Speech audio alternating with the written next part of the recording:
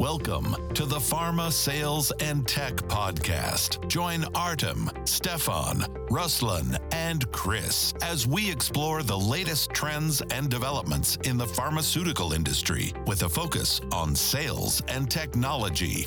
From cutting-edge innovations to practical tips and strategies, our expert guests will provide valuable insights to help you stay ahead of the game. Tune in to stay informed, inspired, and connected with the world of pharma sales.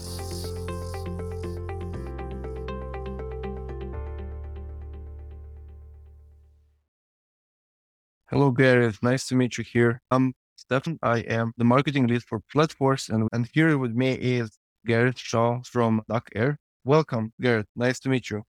Yeah, hello, Stefan. Thank you very much for having me. Excited to be here. Well, the pleasure is definitely mine. Gareth, if you could give us a bit of intro about yourself, what would you like us to know? Okay, I'm Gareth.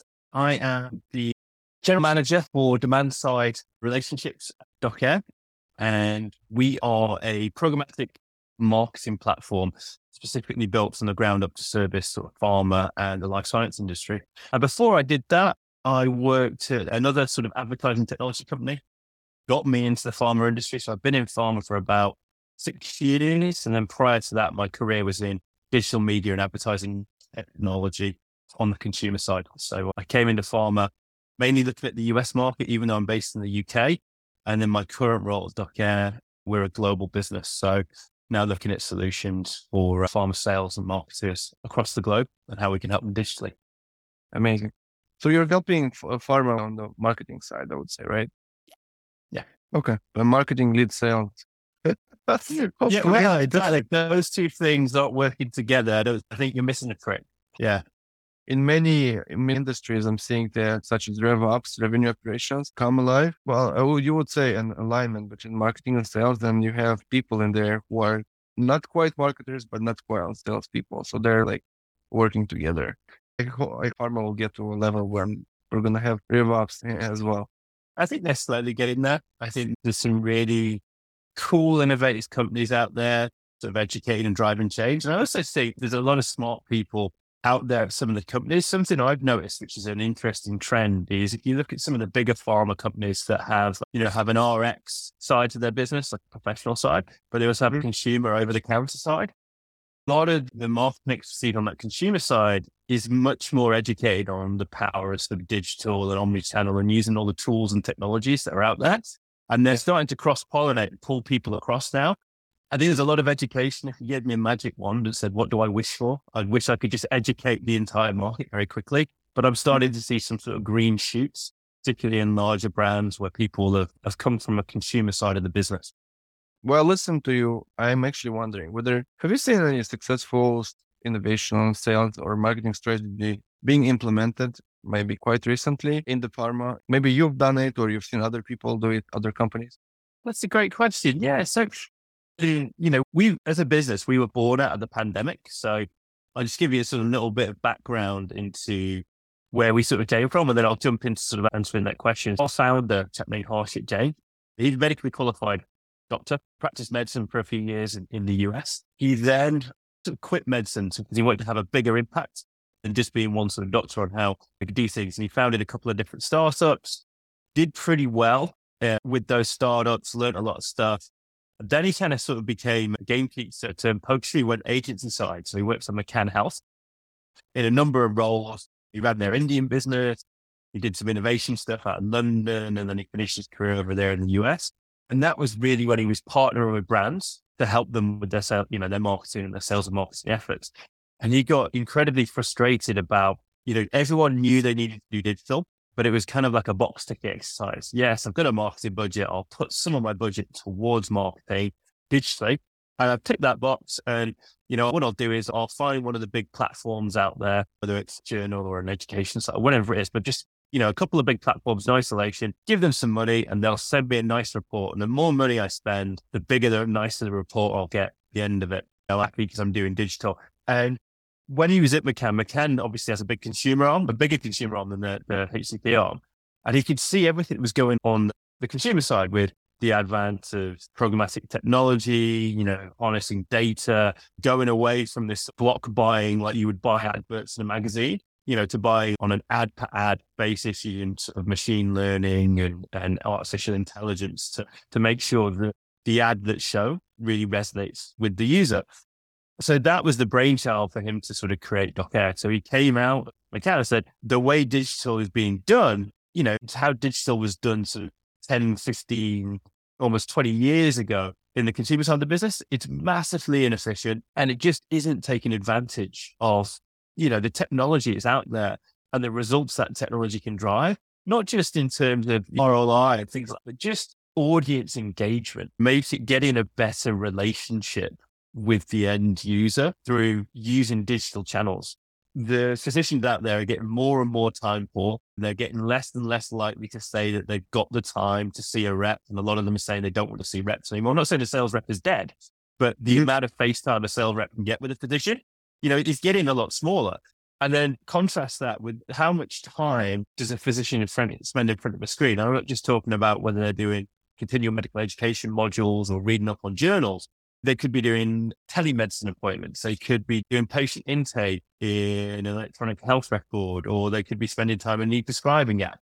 There's just so much screen time. So we call that screen time the digital journey. And we're trying to turn that into a sort of patchwork quilt of all these different touch points and pulling it together.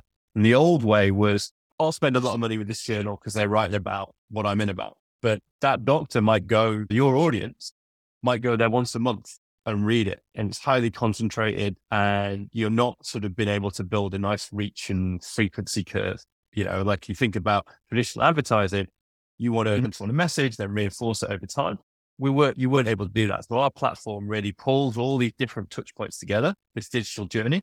And then we use machine learning and AI to make sure that we're showing the right message to the right person in the right context at the right time in a very coordinated fashion. And then we can back that back to behavioral lift, attitudinal changes, script lift in some markets and things like that. So that was the sort of brainchild for where we came from. And I will ask you a question. So we were born out of the pandemic. So Harshit had the idea about having the company before COVID hit, but just as we were setting up and going live, COVID came along. Kind of like, hey, doctors are getting time poor. They don't want to see reps as much, and digital should be a bigger part of what you're doing. And here's all the evidence from how it works with consumer marketing, even B2B marketing in other industries, to being, well, actually now the reps can't grounded. They can't see the doctors like they used to. And we had a couple of case studies. We launched in the Indian market before we came to the US. I can't remember. Okay. Let's go with the case studies. I'm interested in the case studies. So we had a couple where they were in the heart of lockdown, where the brands, where they would normally launch, we'd have a big sort of like field reps go out there and with all their pamphlets and educational stuff. They just did it all digitally. And we ran a couple of those campaigns in the Indian market pretty successfully, and that really was a very big win for us early on, because the best way, this hybrid approach now, the reps are back, conferences are back, but omni-channel marketing in a coordinated way with your sales efforts is the best way to do things. But in the absence of being able to use rep, we saw very early success that you could do everything digitally. And now if you take the power of offline and online and coordinate them, you'll see even better results. Garrett, how about these cases on the Indian market? I know that remote calls were very popular in India, especially in the COVID times now as well. Can you tell me more about like the case studies you had there and like what did you guys do? What did you guys achieve? Of course, if you can disclose any of those numbers. Yeah, I'm not, at the top of my head, I can't give you like numbers and things like that, but basically, what we would do is we sat down with the brand and it was like, who's the intended audience for this? Who would the reps be seeing? What we were able to do is target by specialization. So which specialities are going to be using and prescribing this medication? And we were able to then go and target them across their digital journey. So we were looking at what are the medical journals these particular professions would read.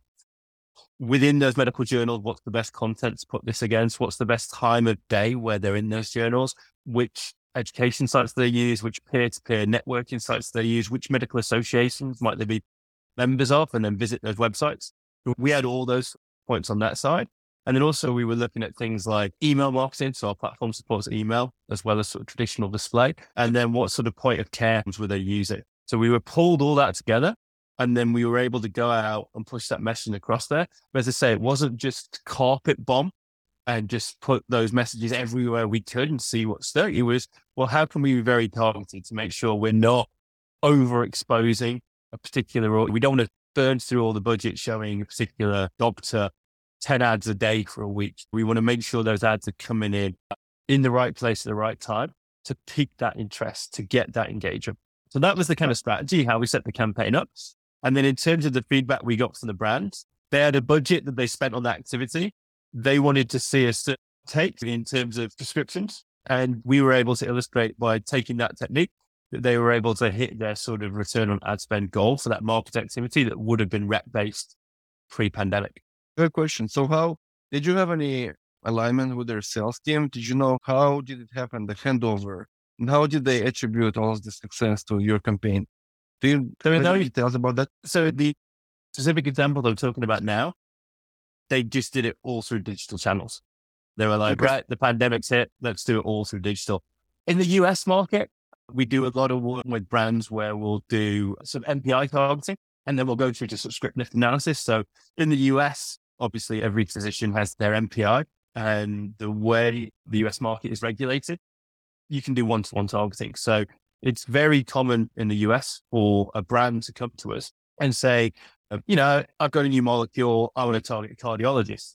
Won't necessarily be, I want to target cardiologists, but here is a list of all the MPI numbers I want to target. Who are cardiologists? Now, some of those may be MPI numbers where I have a relationship with, and I might want to show those guys this message. Some of them might be people where I don't have a relationship, so I want to show them a different message.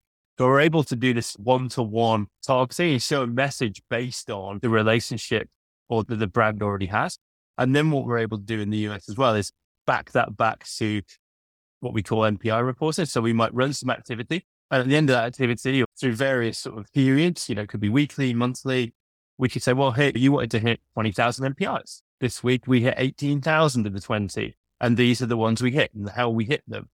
And then we can look at the skip list. So how many of the exposed, and what we'll do is we'll create a small test group that don't see any of our activity. And then we have an exposed group, and we'll look at how did our exposed group react to the messaging versus the test group in terms of total prescriptions, new to brand prescriptions, etc. And we can really start breaking it down. And because it's that one-to-one level, we can really tie it in with what that brand's doing in terms of their brand and other things. Gotcha. Do you ever work with the customer sales team, or it's always marketing that you're dealing with? I would say we always work with the marketing arm. Some of the brands are more linked up in terms of marketing and sales, and some are quite separate. But yeah, usually marketing, and in some instances, we'll work with the brand agency that they've appointed to run their digital activities. So real mixture. US is reasonably agency heavy market. India and the emerging markets are more the brands lead things there. And we do a little bit of work with their agency if the brand wants to lead it in. And Europe is a little bit of a mix of both. Okay. To be honest, I'm still interested. How do you stay up with the innovation in marketing field when it comes to new tools, new approaches? Yes, that's a great question. And if you can let me know any ways that you do it, I'd be very interested in hearing either way. But really, it's a case of, we've taken technology from a different field, and how does that do its job in consumer or other B2B sectors? And then we built it from the ground up to work for pharma. Pharma, very regulated, very risk averse. It's not, I know finance is regulated as well, but not to the extent that pharma is. So what we've done is taken the constraints that we know around pharma markets, and then we've taken the technology that we know about. And our company really is a mixture of people like myself with some pharma expertise that have come from consumer side, and then some people who've grown up completely through pharma and pulled them together and say, right, constraint breeds innovation. What do we know about the constraints and the legal framework or the regulatory framework we need to work in here? And then what do we know about technology? And let's overlay those two, and not try and take a technology from the consumer side or a different industry and say, make it work for pharma. Let's build it from the ground up. So that was how we sort of originally came in, but stayed up to date with things. It's a mixture of really talking to our clients, talking to other vendors. I find again from the, just off the back of the pandemic, there's lots of different, meetups is a great website and they do all these different meetup groups. I remember in the UK, there's the PM Society and there's various different groups and things like that. I think across the company, we all try and be involved in as many of these kind of little industry groups as we can do and mix that in with attending events and just listen to what's out there and how are other people attacking things. And I think a real area for the innovation, particularly for digital, is about joining different things up. We're very good at what we do. Other people are very good at what we do. Is the synergy between the two things. And I think that's going to be a really exciting thing over the next few years. Is omnichannel is the buzzword right now for pharma marketing. And I think is different vendors and solution providers get introduced to their counterparts, not competitors, but their counterparts within those omnichannel plans. I think there's going to be a lot of ability to do tie-ups, to just do more coordinated marketing activity that just is better for the brand, but fundamentally better for the HCP, better for the user experience, because that's what it's all about. If you don't build your sales and marketing effort around what the HCP need and their expectation and building them a great experience, both offline and online, you're going to piss them off over time. They're not going to, you want to really help them, give them the tools and information where they can do their job better in a way that they don't feel is encroaching on their privacy at the time. So on our side, I believe in the power of digital, but I also believe in the power of like physical meetings. And since Corona is over, sort of you don't have the demand for like remote calls and such functionality, at least on our side, has decreased. But still, people still want to meet other people, and they want to scale. So in this case, we are a company and part of the strategy that I'm seeing not only me, but many influencers and talk about is basically like the power of relationships in pharma. Because looking into pharma, you won't see millions of companies. The pharma world is quite small, right? So you have maybe the top tier companies, and then you have mid tiers, and you have smaller companies. And eventually you will, after 2, 3 years, 4 years, you will eventually get to know everyone more or less who is in the pharma market, who's a big mid-sized player. So eventually it's about building the relationship, building a good link between you and your clients. At least for us, Let's Force, my goal is like not just to have a good impression of the person. And like when we sell, we have this strategy that we try to co-create content with our target market, with HCPs. That's why we actually started this podcast, because people want to learn how, for example, your solution, your programmatic solution will help them reach a scale, more doctors, right? And this is one, again, we can use a lot of buzzwords, omnichannel and sales efficiency and so on, but it's all at the very basic view of the human relationship and you're building your customers. Couldn't agree with that more. We've built a great technology. It's very good at what it does, but fundamentally it is a tool. It's a tool for a person to use, and people do business with people. Technology is an enabler and an efficiency driver, but I always like to think it's like you do, whether it's service, but you create something for a particular audience or person to do a job for them. And, if you understand what is the thing they're trying to achieve, you can then do a really good job of packaging your solution. Because I find often, I said earlier about magic wand that educate the market. I find often we're not immune to this. And I think every company isn't immune to it. But if you go in looking at things through the lens, I got this great piece of technology, it does this. But the way you talk about it isn't the same language or you're not talking about the same job that the person wants to do. You need to understand that relationship, that person on the side or that collection of people or what they want to achieve with it. And then you need to make sure that you wrap your solution in that language and use case for them. I couldn't agree more with that. As I say, we've built a tool that's an enabler and an efficiency driver, but it's for actual people. And by listening to those people and understanding that, we can make sure that our tool is the best tool for that job. Because every engagement you have with HCPs is quite expensive. Like their attention is very expensive because they are marketed from all the parts, online, offline, and so on. So you have to be very precise with your messaging, and you have to know what your HCPs are looking for very well. So you need to know your market very well. So when people come to, for example, to platforms, it happens very often that they actually don't know what they want. And I'm saying that whenever someone is looking for like innovation or new tools that can be built out for them, it's really important to understand what the tool can achieve for them. And what is the attribution wise? What are you looking for in terms of like revenue, like in attribution wise? KPIs, what the KPIs you're following when it comes to your sales efforts, and how do we want to get there? Because we all know that you sell to pharma, I sell to pharma, right? We're both in pharma in a way. So we know that the sales cycle in pharma is long. It could be like 6 months, a year, right? So eventually, it's not the one we're talking about multi-channel here, omni-channel. Like I'm going to close this demo right away, and like it never happened.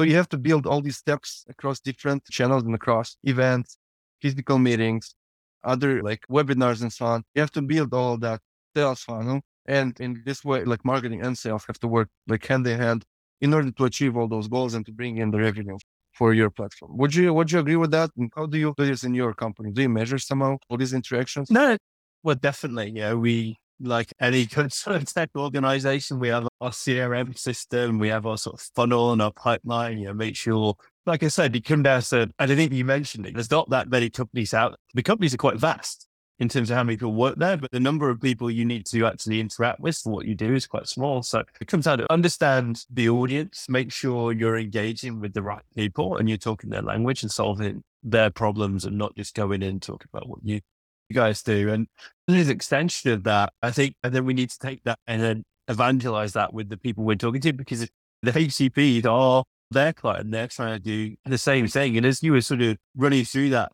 a really cool use case and case study sort of popped into my head again for the US. But in the US, we know for a fact that a lot of the big pharma brands, they have a lot of coupons, company cards. They're doing their annual planning or their budgets and things like that. And they all say, right, cool, we'll do all these coupons and copay cards. We'll push that out. And what we'll do is that will give us more market share. It will get us out into the market and we'll write off that as a discount and it's all fine. And we know that sort of 80, 90% of those coupons and copay cards don't get used. They don't get used, and then the sales or other descriptions don't get properly fulfilled or properly taken as a direct result of that. And we believe one of the main causes for that is traditionally those coupons and cards be sent to an office. They'd get to a particular person. They'd be in one office and the physician is in a different room with a patient going through the sort of patient intake, diagnosis, treatment, etc.